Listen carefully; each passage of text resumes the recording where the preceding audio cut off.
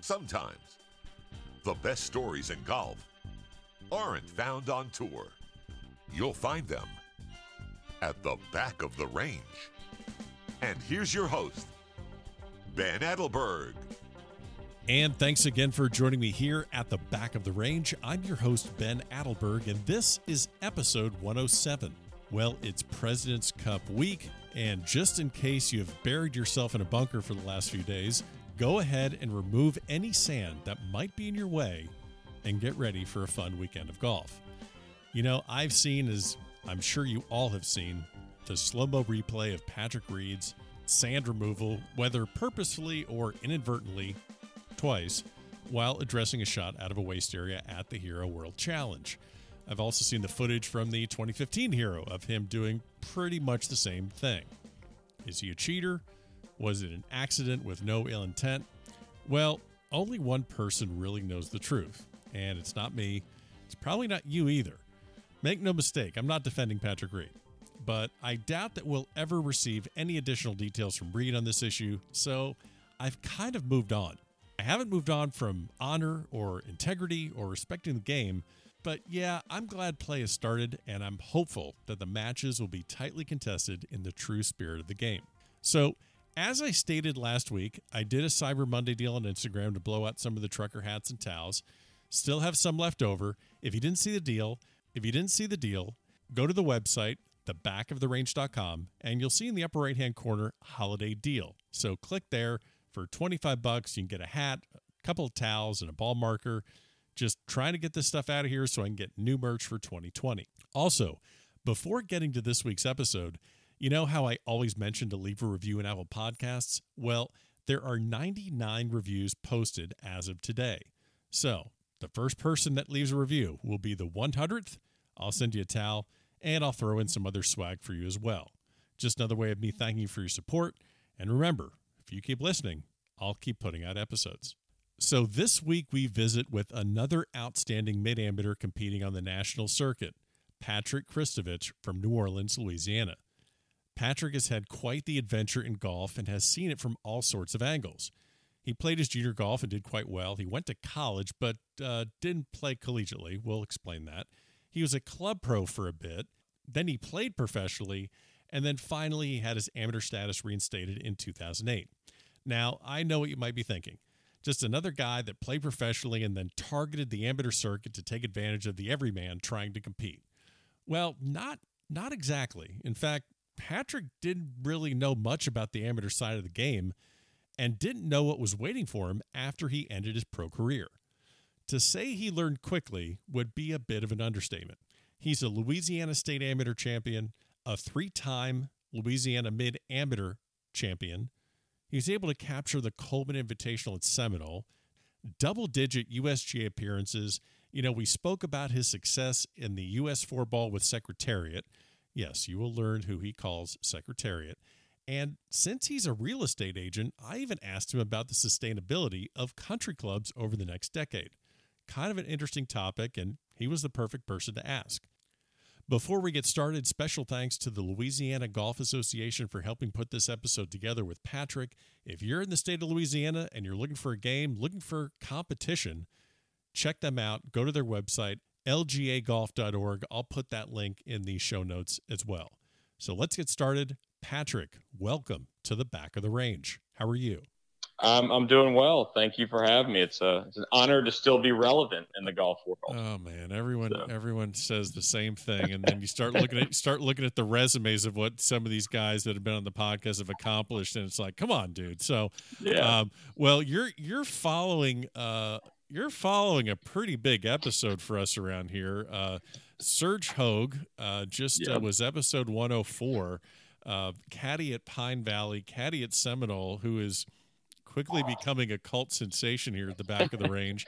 But you can contribute a couple stories because you've spent some time around Serge. You are a Coleman Invitational champion at Seminole, and you've played the Crum Cup at Pine Valley, and you've spent a lot of time around him because of who he caddies for, Scott Harvey. Yeah. So Before we get into your, starting the game and where you've weaved back and forth from the pro ranks to the amateur ranks, you got to share a Pine Valley or you got to share a Seminole story with me about your experiences there. I think Skip said it best. You go in very intimidated and you realize it's just a gathering of guys you want to hang out with. I think that when I walked on the property at Pine Valley, I was so taken aback by the whole thing. And then you start getting to know everybody and you meet more and more people that have been there for so many years and they start showing you around. And it's such a great golf setting.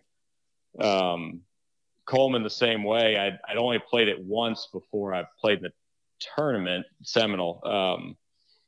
And the same thing, you walk in and you see this pool sitting there by the clubhouse.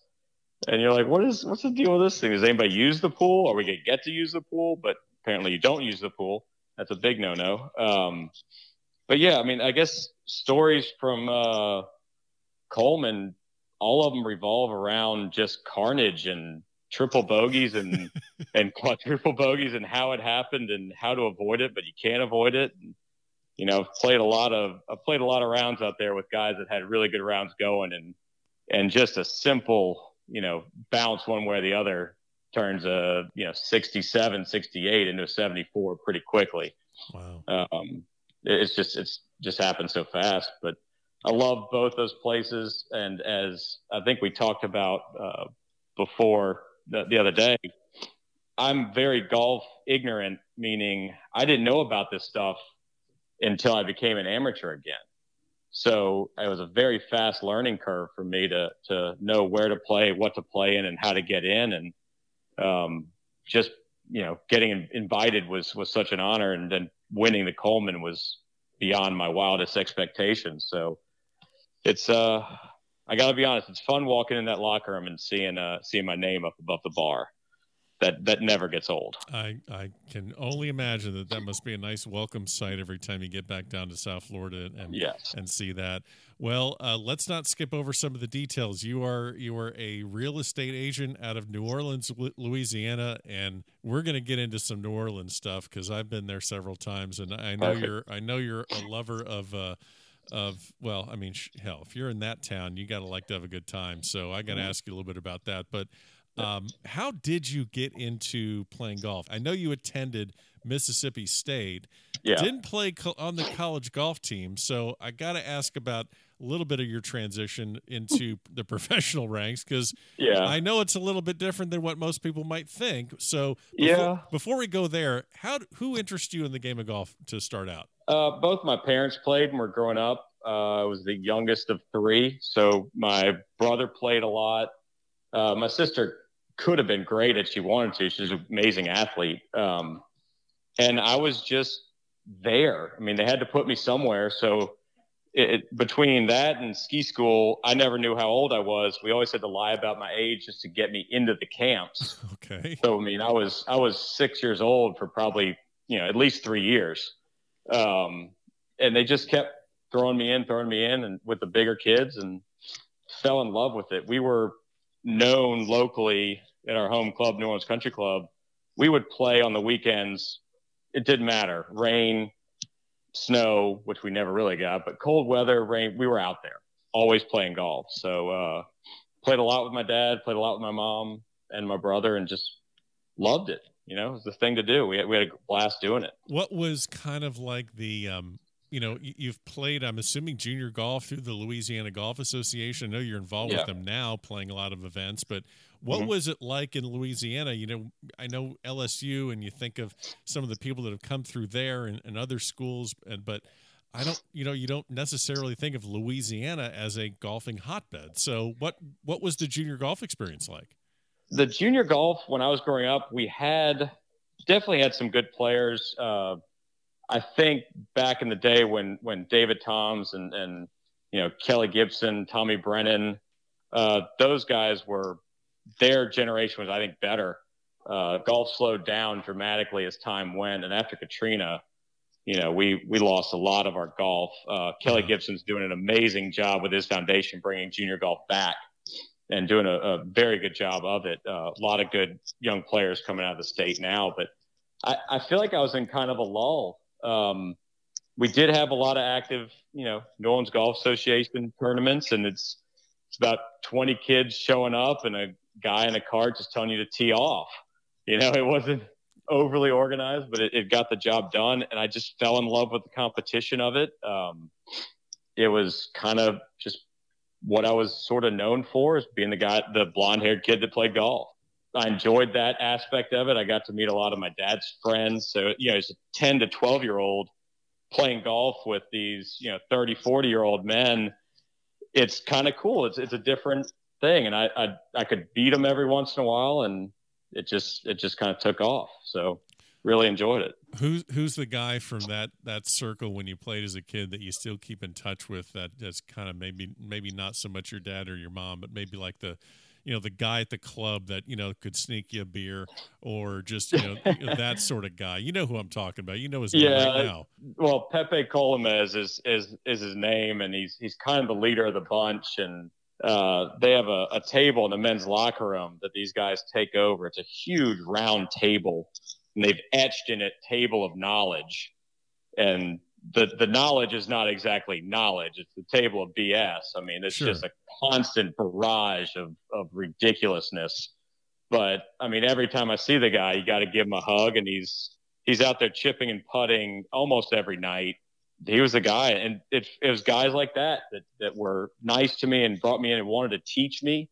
He would go play 9 holes with me. And if I do something stupid, he'd advise me on not just golf swing. I could do that, but how to play golf. He was he's one of those guys that led the U.S. Open for a couple minutes. Okay. When he senior U.S. Open, I believe. When he qualified for it, he was like first group off, made par type thing. But right. Always a good player locally, and just respect the heck out of the guy. And he helped drive that. And the interesting story about my parents, Dad got down to about a 7 or 8 handicap when we were kids. Mom was a strong 7, maybe a 6. So competition was definitely there. And I think Dad let me win when I was 13 or 14. He let me beat him. I don't know if I beat my mom well into probably high school. Wow. Or early high school years. She was not giving up the reins on that one. She fought and fought and fought. So I've kind of carried over that mentality a little bit. Hopefully with my kids, I would love to let them win to make them feel good, but I think I'm going to hold off because I want to keep the pride a little bit longer. No, absolutely. I'm curious, as I alluded to, you attended Mississippi State University, and people that would look at your amateur resume, the fact that you did play professionally for a while, they're going to immediately assume that you played college golf at Mississippi State, which you didn't do. Instead, you entered the professional golf management program. So my question is this: how do you not play college golf and instead say, I want to enter a program that's going to put me in a position in a career path where I'm not going to get to play a lot of golf?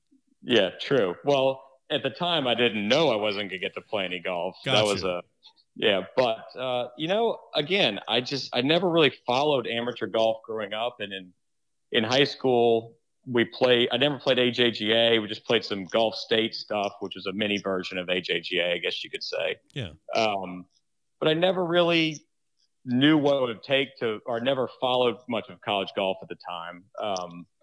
So when I started looking at colleges, I didn't have much of a resume. No coaches were looking at me.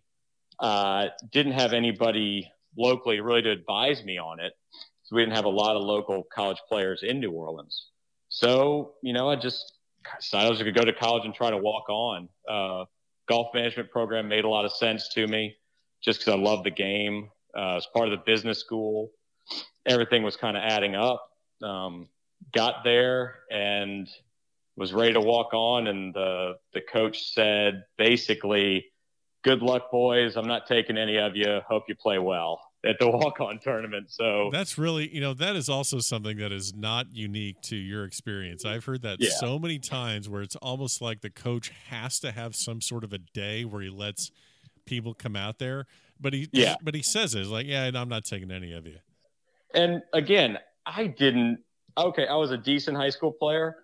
I didn't know how to play golf yet still. I mean, I was still just hitting it as hard as I possibly could, had no practice routine, and just kind of, things just worked out. And I'd win a few tournaments, and I won several of the golf management. We had obviously everybody's playing golf. We had tournaments throughout the year, and I was fortunate to win a lot of those. And then got into, worked full time at a club called Richland in Nashville, Tennessee. Gorgeous Nicklaus course out there.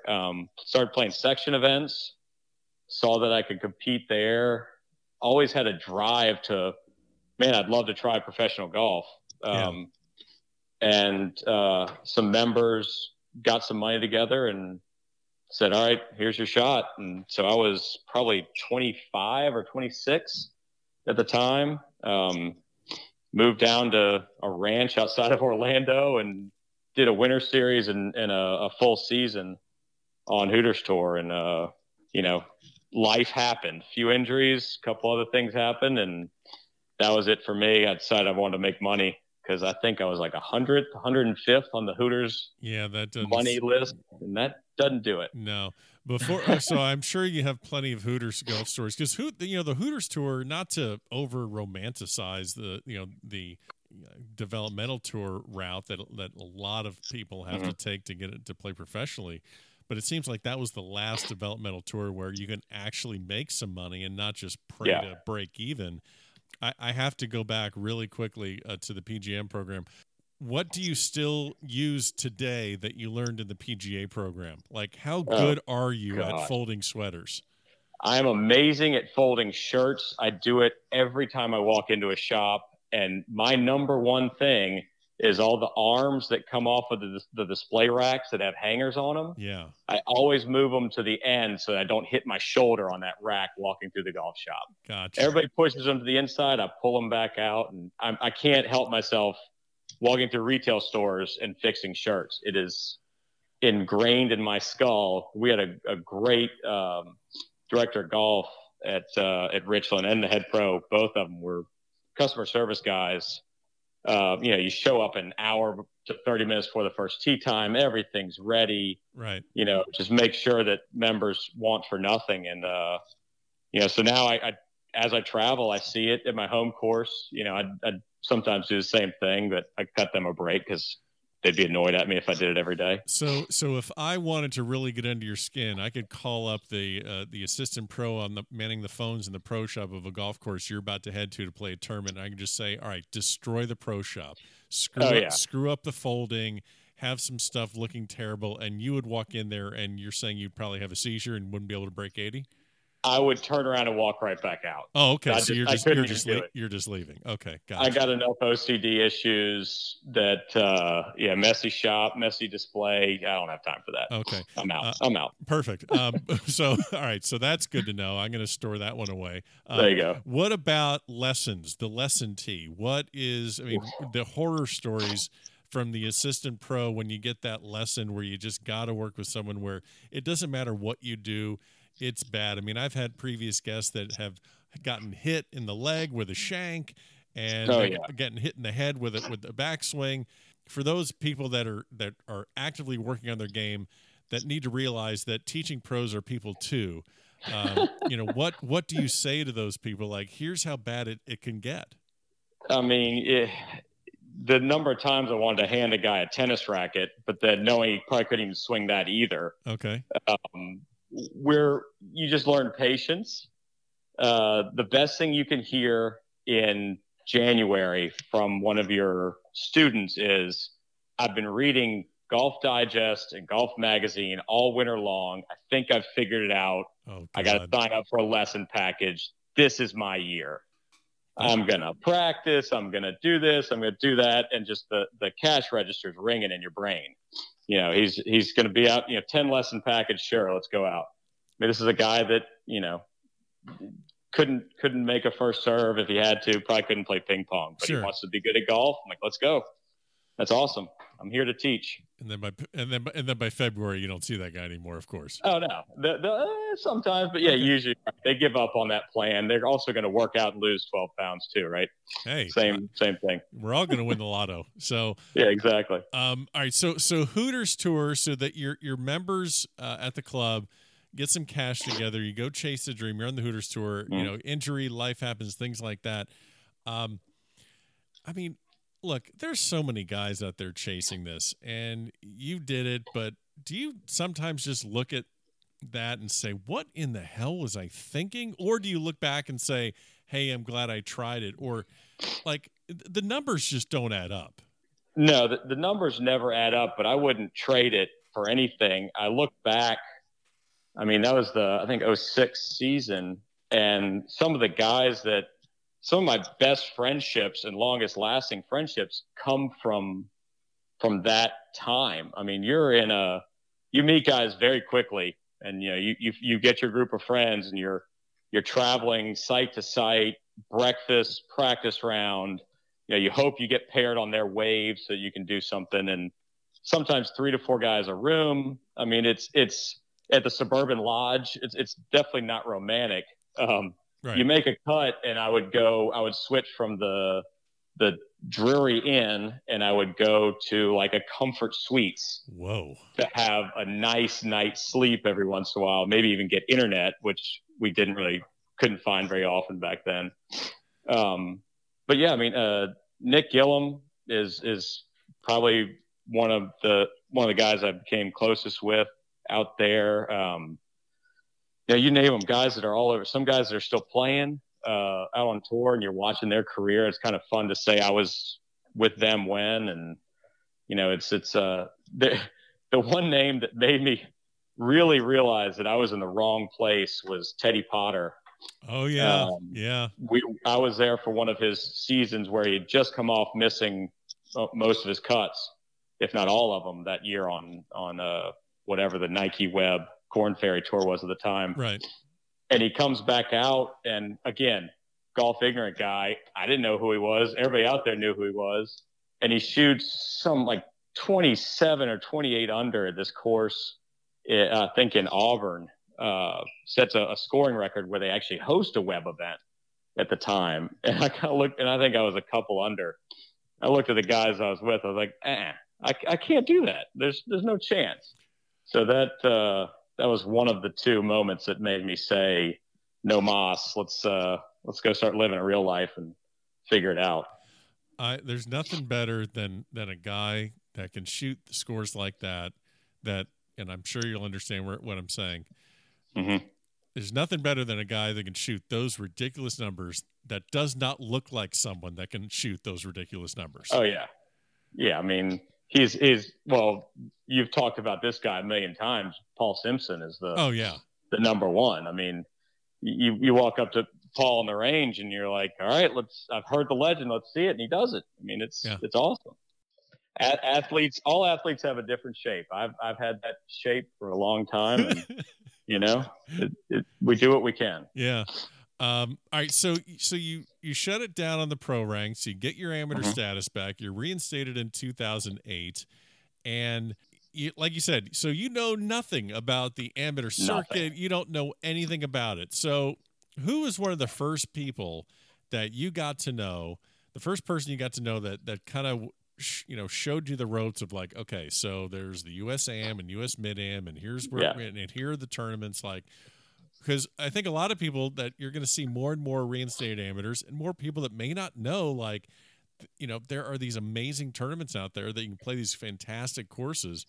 Who was one of the guys that took you under his wing and said, all right, come with me, let me show you what to do? Well, there were 2, 3 really. 2 legends, Mid-Am legends in the state, Tommy Brennan and Grady Brame. Tommy introduced me to Grady, but I asked Tommy a lot. I said, Tommy, do you ever play in the Southern Am? Do you ever play in this? Do you ever play in that? And Tommy was great enough to tell me, what he has done, which ones I should look for and whatnot. And very early, I qualified for a Southern Am at Shoal Creek. I think it may have been '09 or something like that. And I'm on the range, and I had Adidas shoes left over from when I was a professional, a mixed bag of golf clubs, an old Nike glove that was literally brown at this point. I mean, I'm scrapping together whatever stuff I could at the time. And I hear this voice on the back of the range saying, basically, "You look like hell." And it's Nick Gillum. He was with FootJoy at the time. Oh yeah. That's awesome. And same thing. I hadn't seen him since I left the Hooters tour, really. And we just kind of rekindled that week, and he was nice enough to get me a couple pair of shoes and some gloves, and it all kind of started rolling forward from there. He gave me a lot of advice on where to go. He knew a lot of the good contacts, and from there, every tournament you go to, you meet somebody new, and you're on. Even to this day, I'll play in tournaments, and guys will ask me, "What do I play in? What should I start looking to play in?" And I'll throw their names out to different tournament directors and whatnot. Not saying my word counts for anything, right. But I'm happy to help wherever I can, and that's what this group does for each other. It's kind of fun. I was talking to Skip just the other day about another golf tournament I may want to play in. So it's it's an interesting group of friends that came together because of a silly little obnoxious game, and we're probably closer than we are with our high school friends, or college friends. Well, because you share the same, that's kind of, and for people listening to the podcast, you share this obsession with golf. And then also I'd imagine you guys can share more because you're at that level where you want to compete against each other, but you also share the same passion. So like a common argument or about maybe mid-amateur golf for reinstated amateurs is like, hey, these guys used to play for money. It was their livelihood. They got to feed their families. How the hell do these guys really get their heart rate up for a trophy and a $500 pro shop credit? So to that, what would you say? I mean, if you're not puckering, don't tee it up. If you're not afraid to do something terrible at the first tee box, then I don't see any point in playing. All right, I'm gonna get that. I'm gonna get that on a T-shirt. Let me sure. Okay, if you're not puckering up, don't tee it up. Got it. Yeah. Okay. I mean, I can't tell you the last time I've teed up in a golf tournament and not been nervous on. It's not only the first tee shot; it's the first putt. You just gotta get through it, and then something good happens. You're like, all right, here we go. We're off. It's just the way I operate. I think you have to have a little, I wouldn't call it fear necessarily. It's a lot of the adrenaline, the excitement of doing it. And especially when you start playing well and have some success, then it gets even more and more. You're like, all right, I've beat these guys before. I should beat them again. Let's do this again. Let's keep going and going. And as I've gone, I've learned that maybe I can't beat them as easily as I thought I could anymore. Yeah. But, I love that aspect. It's fun. There's always a different challenge. If I'm 34th going into the final round, I'm going to think, all right, I know I got to shoot 66, 67 to get in that top 15 number, and you just got to have that little bit. The second I lose that, I'm on the 4-ball tour and I'm done with competitive golf. But as long as I have that drive, I'm going to keep going. And, I love these guys we play with. You want everybody to do well. I congratulate my friends when they win. Naturally, I want to be the guy holding the trophy, but if somebody else wins, great for them. I'm pulling for them, happy for them. It means what they're doing is working. And that's just kind of the group we've gotten together. If there's a crisis in somebody's home situation, we try to get together and do what we can for them. It's amazing the connections you make from the game of golf, guys that you never would have met otherwise in different parts of the country that are willing to help even people they don't know, like your own friends from home. It's you just reach out. Oh, I know a guy out in San Francisco. Let me give him a call. He might be able to set you all up here. Stuff like that. And it's all because, made a few extra putts. So, I mean, I'm looking at some of the things you've been able to do on the amateur side. Obviously mentioned winning the Coleman, winning the Timuquana Cup and Birmingham and all these. And now we're not even talking about USGA things. So of all these incredible places you've played, Pine Valley, Seminole, if you had a chance to talk to a handful of the guys that are toiling on mini tours right now and explain to your golf schedule and what you get to do, how many of them are you think they're going to be like, man, I'm in the wrong business. I got to go chase that mid-am life. It comes up often. There's a few guys that I'll still text. I think Sam Burns had his first win. Was it last year? And I texted Sam. I was like, look, bud, it's going to take you forever to be a mid-am if you keep playing like this. You're never going to get back out here with us. You're going to be a pro forever. There's a David Tom's son, Carter, I've gotten to know over the years, just playing and stuff. And I asked him what he's doing when he's done playing. And now Carter's playing a lot better than the first time I met him. But, he kind of jokes about, I can't wait to be a mid-am. And you'd be amazed how many of these college players that I'm fortunate enough to play with in these tournaments, Southern AM, US AMs and stuff. And some of them just don't want to go through the gauntlet of the mini tours, and they just want to come. They want to get a chance to play Seminole and Pine Valley and Birmingham and some of these, and Timuquana, some of these amazing courses we get to play every year. You look at the lineup, if you include now the courses that the 4-ball gets to, and Philly and the mid-am and everything. Yeah, come on, this is getting to spend a week out or 10 days playing Wingfoot a couple of years ago for the 4-ball. We're just laughing every time we walk into that locker room that we get rights to it for the week and then keep winning. You stay out there longer. Yeah, you can't beat it. So would you say it's fair that, obviously you're playing for trophies. Pro shop credits don't mean anything, but you're playing for trophies. But are you almost also just trying to get to these courses just to check them off your list? Is that also a draw as well?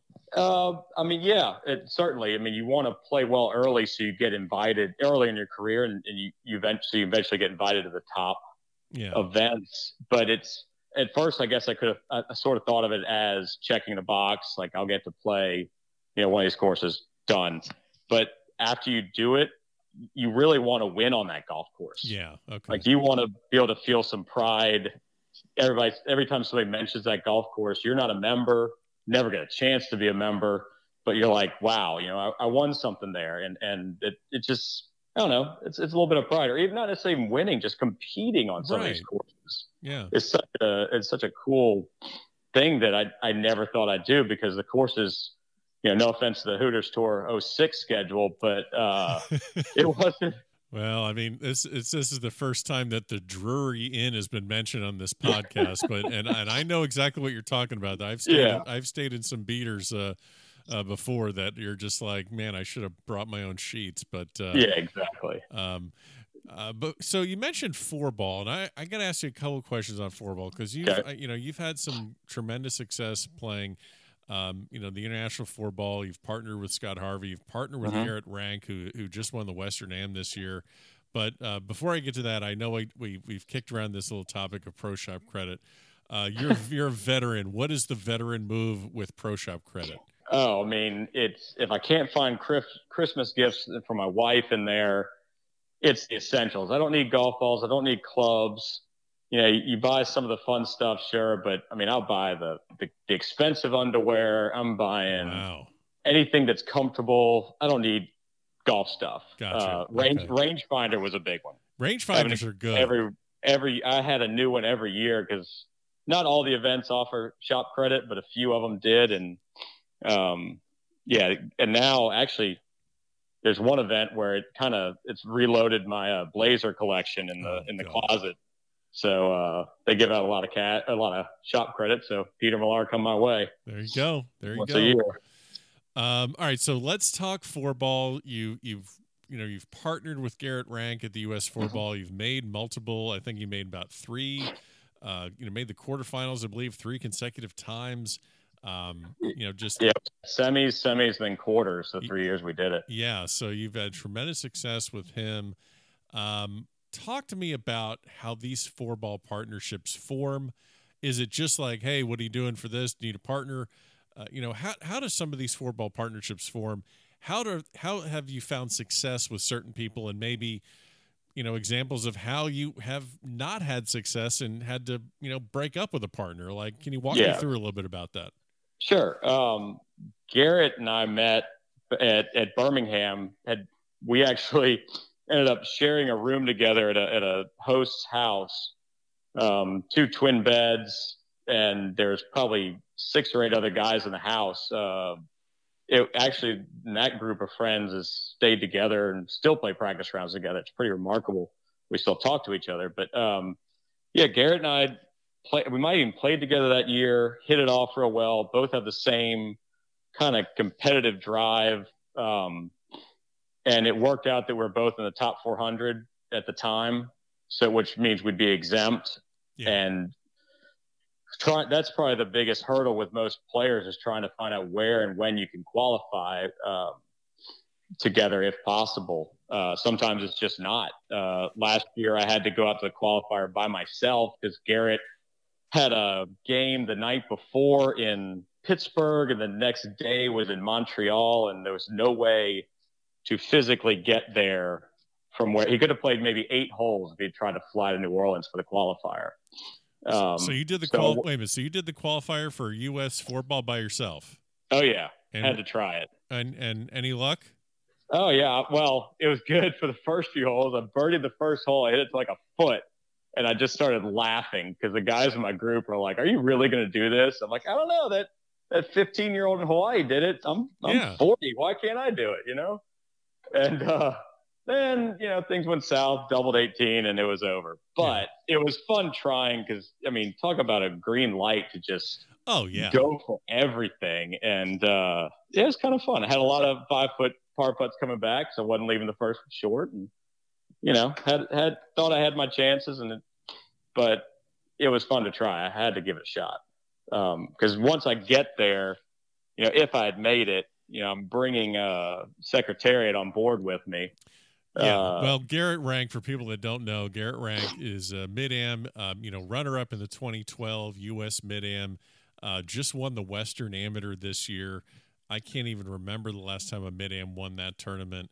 And he is, for everyone that kind of follows amateur golf, and you ever see an article pop up about an NHL referee, that's Garrett Rank. So you're the jockey on top of Secretary is what you're saying. That's what I try.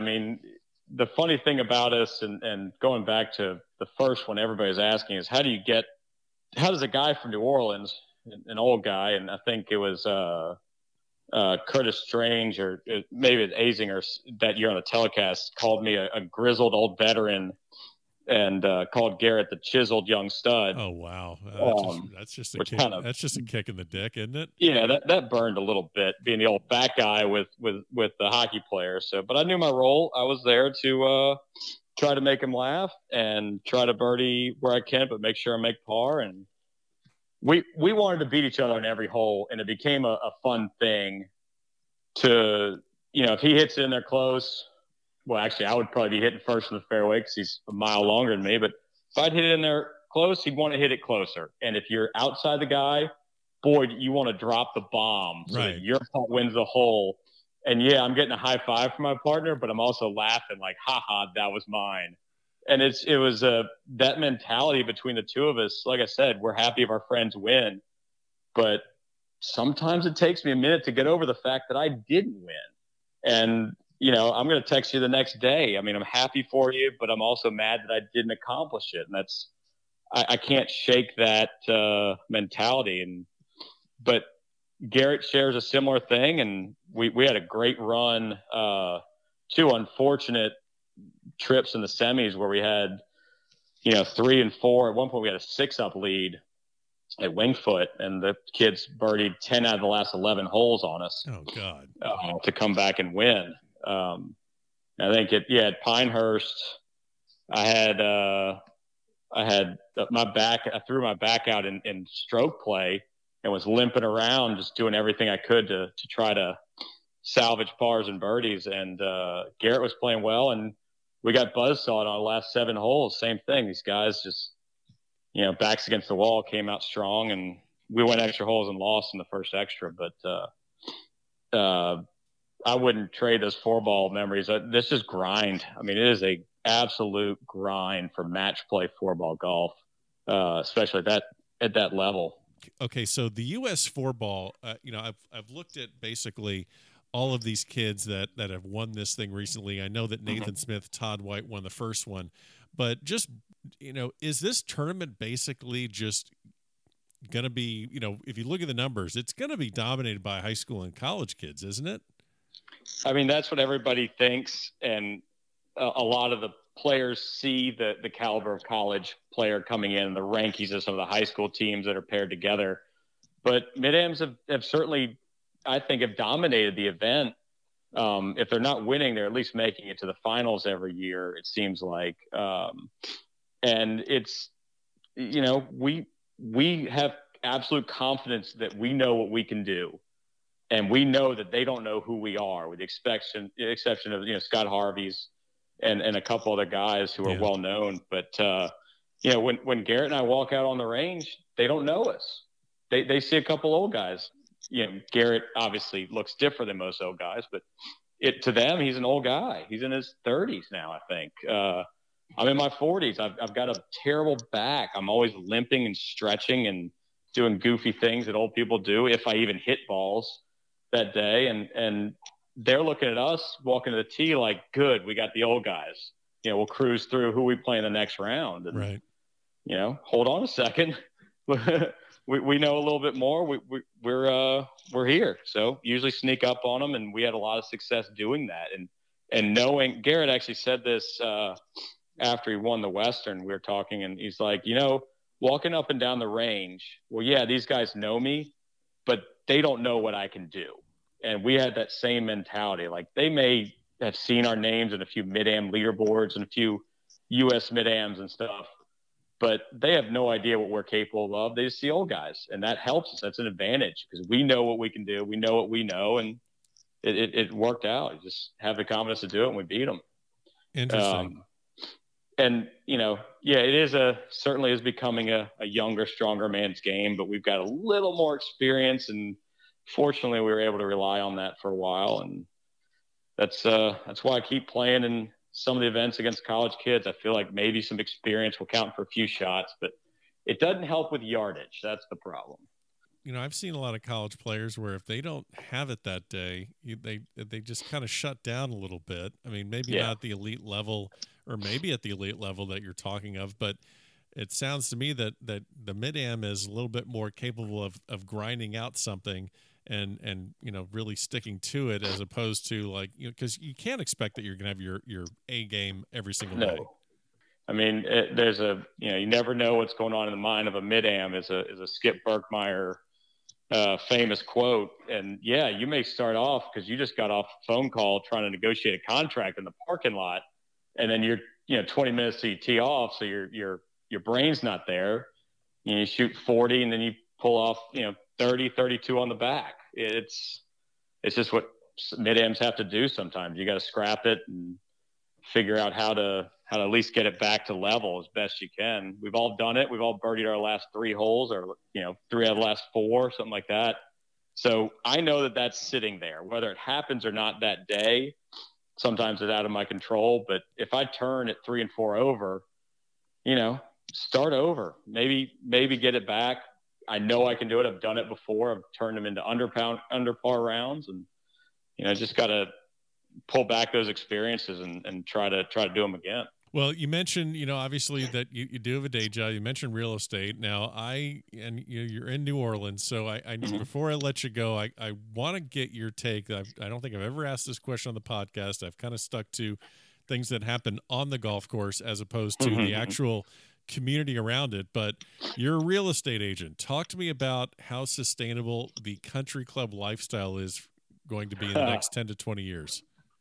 Country club lifestyle for me in the next 10 to 20 years? No. I don't mean like you. I'm talking about like the idea of people that are in their 40s right now, or 50s right now, or even 30s. Like, do you see people doing the, buying the house or getting the country club membership? And do you see that as something that's sustainable for the next 10 to 20 years?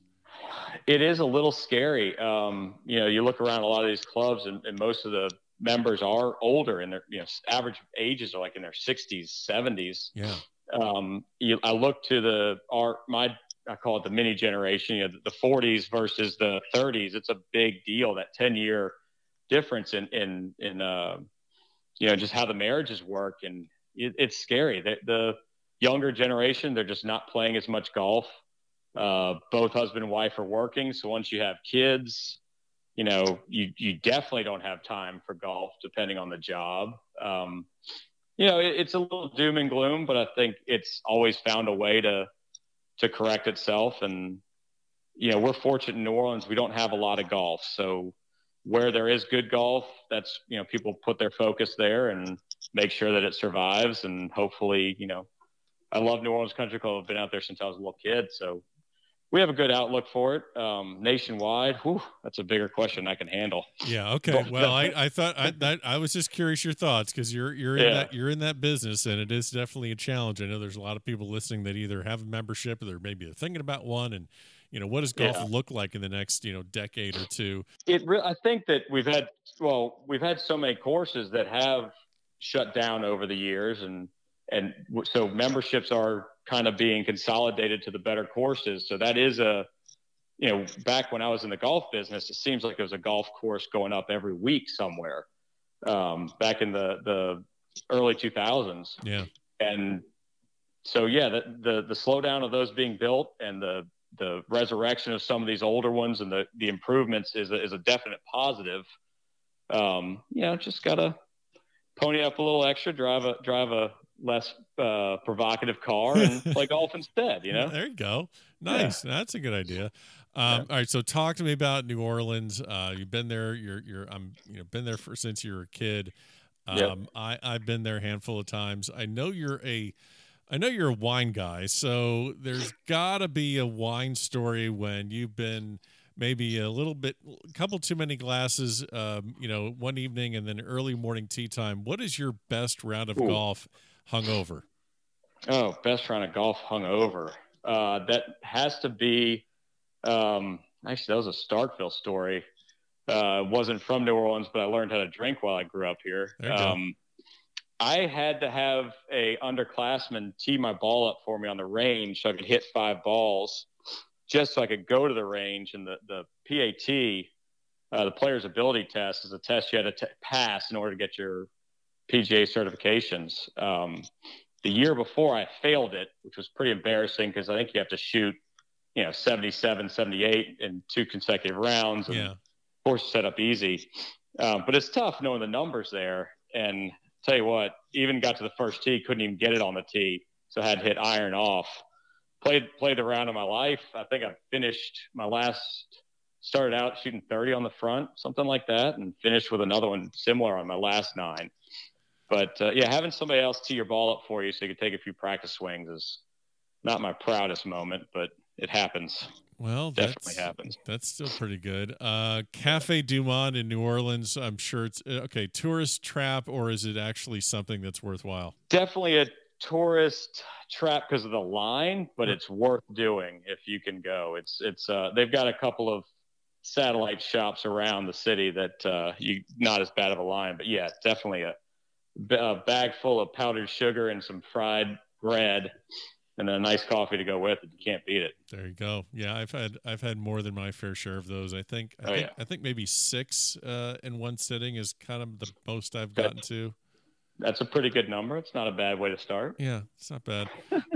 We're gonna get you out of here with fashion. I know you are a big proponent, and you're a big believer in the importance of white belts. Oh man, what an abomination of the fashion world. Okay, so there's nothing worse. All right, so when did your hatred of this start? And so sell me on the fact of why nobody should wear a white belt anymore. I mean, where it started is, I guess, when I started playing amateur again. You're looking at all the guys doing it on tour, and it kind of works for some of these guys. But then you go out to your local club and you see a 60-year-old with a body that doesn't support fashion, and he's wearing the white belt now. And then, you know, everybody had it, just kind of jumped the shark so fast. And it just became like this annoying thorn in my side that I'd see it all over the place, and kind of associated with the young college player or the high school guy, even then. And I'd meet some of these kids at the tournaments. I'd get to know their parents, and it became such a shtick that even their parents were coming up apologizing that their son was wearing the belt that day. And I'll never forget playing the Jones Cup one year, and I'm 2 fairways over from a kid, and he's lifting up his sweater, because you got to wear 7 sweaters to play that tournament. Yeah. But he's lifting up his sweater just to show me his white belt, just to get a rise out of me. Oh my gosh. And I mean, it's just, I mean, I've had that stamped on my wedge for, I don't know how many years now, but yeah, the white belt, just let it die, let it go. I mean, bell bottoms is the only next thing I could see coming back, but I'd rather see that than a white belt walking around. All right, so you've stated your case. You've made your case and your strong conviction known of the abomination, and you're supporting the elimination of white belts. All right, So let me see if I can tear you down a little bit. Uh-oh. If I got you around on Augusta National, but you had to wear a white belt, would you do it? Wow. Yeah. That'd be tough. Yeah, we get a little dirty here at the back of the range. I'll say this, like, we'll all throw out random bets throughout the year, and betting in golf, you know, is a long honored tradition. There's no but gambling there's one here. thing, there's one thing I would never, ever agree to a bet on, and that's if I lose, I'd have to wear a white belt. Okay, so I would bet anything before that. I just couldn't. I can't do it now. It's just become a thing. But for Augusta, I'm going to swallow my pride, and I'll throw it on for a little while. That was quick. That was easy. Yeah. All right, how about this one? If one of your two boys makes a hole in one, but he's wearing a white belt, are you going to be in the picture with him, or is it just going to? I mean, are you going to ask? Is the photo going to be from the waist up? What about that?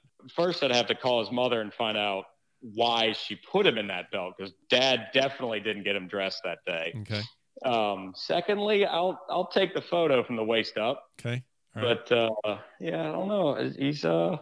They have to learn for themselves a little bit, but I'll push my influence when it comes to that. Definitely daddy influence there. Okay. All right. So you're going to sell your soul for Augusta, but with your kids, the hard stance. Yeah. Okay. It's good. All right. So the third one I came up with is I'm going to give you a sponsor's exemption into the Zurich Classic. It's the 4-ball tournament on the PGA Tour.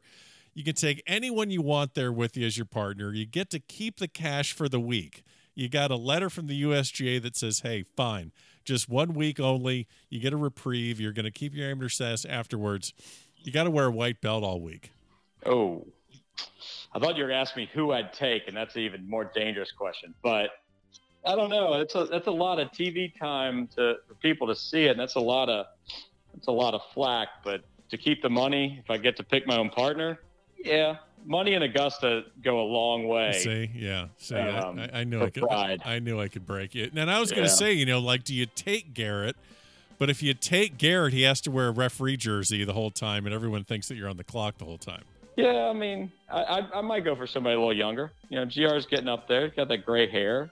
There's some young guys out there that looking for a shot. So we'll see what happens. All right. Well, I will. I'll wait. As soon as USGA sends me the letter, we'll go. We'll review the question again. I'm not going to force you to pick someone, but yeah, let's. I really do appreciate you joining this week here at the back of the range. I know that you're going to have a great 2020. Sounds like someone's going to be lucky to have you as their U.S. 4-ball partner, and I know you got lots of tournaments on the calendar. So I'm glad you're able to join us. Let's do it again soon. And Patrick, thanks for joining me here at the back of the range. Again, thanks for having me. Letting people, reminding them that I actually still play golf is always nice. So happy to do it anytime. I appreciate it and look forward to hearing it. And there you have it. Special thanks to Patrick Christovich for joining us this week.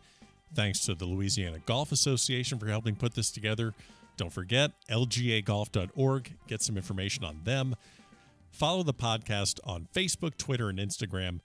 All the episodes, everything is available at thebackoftherange.com.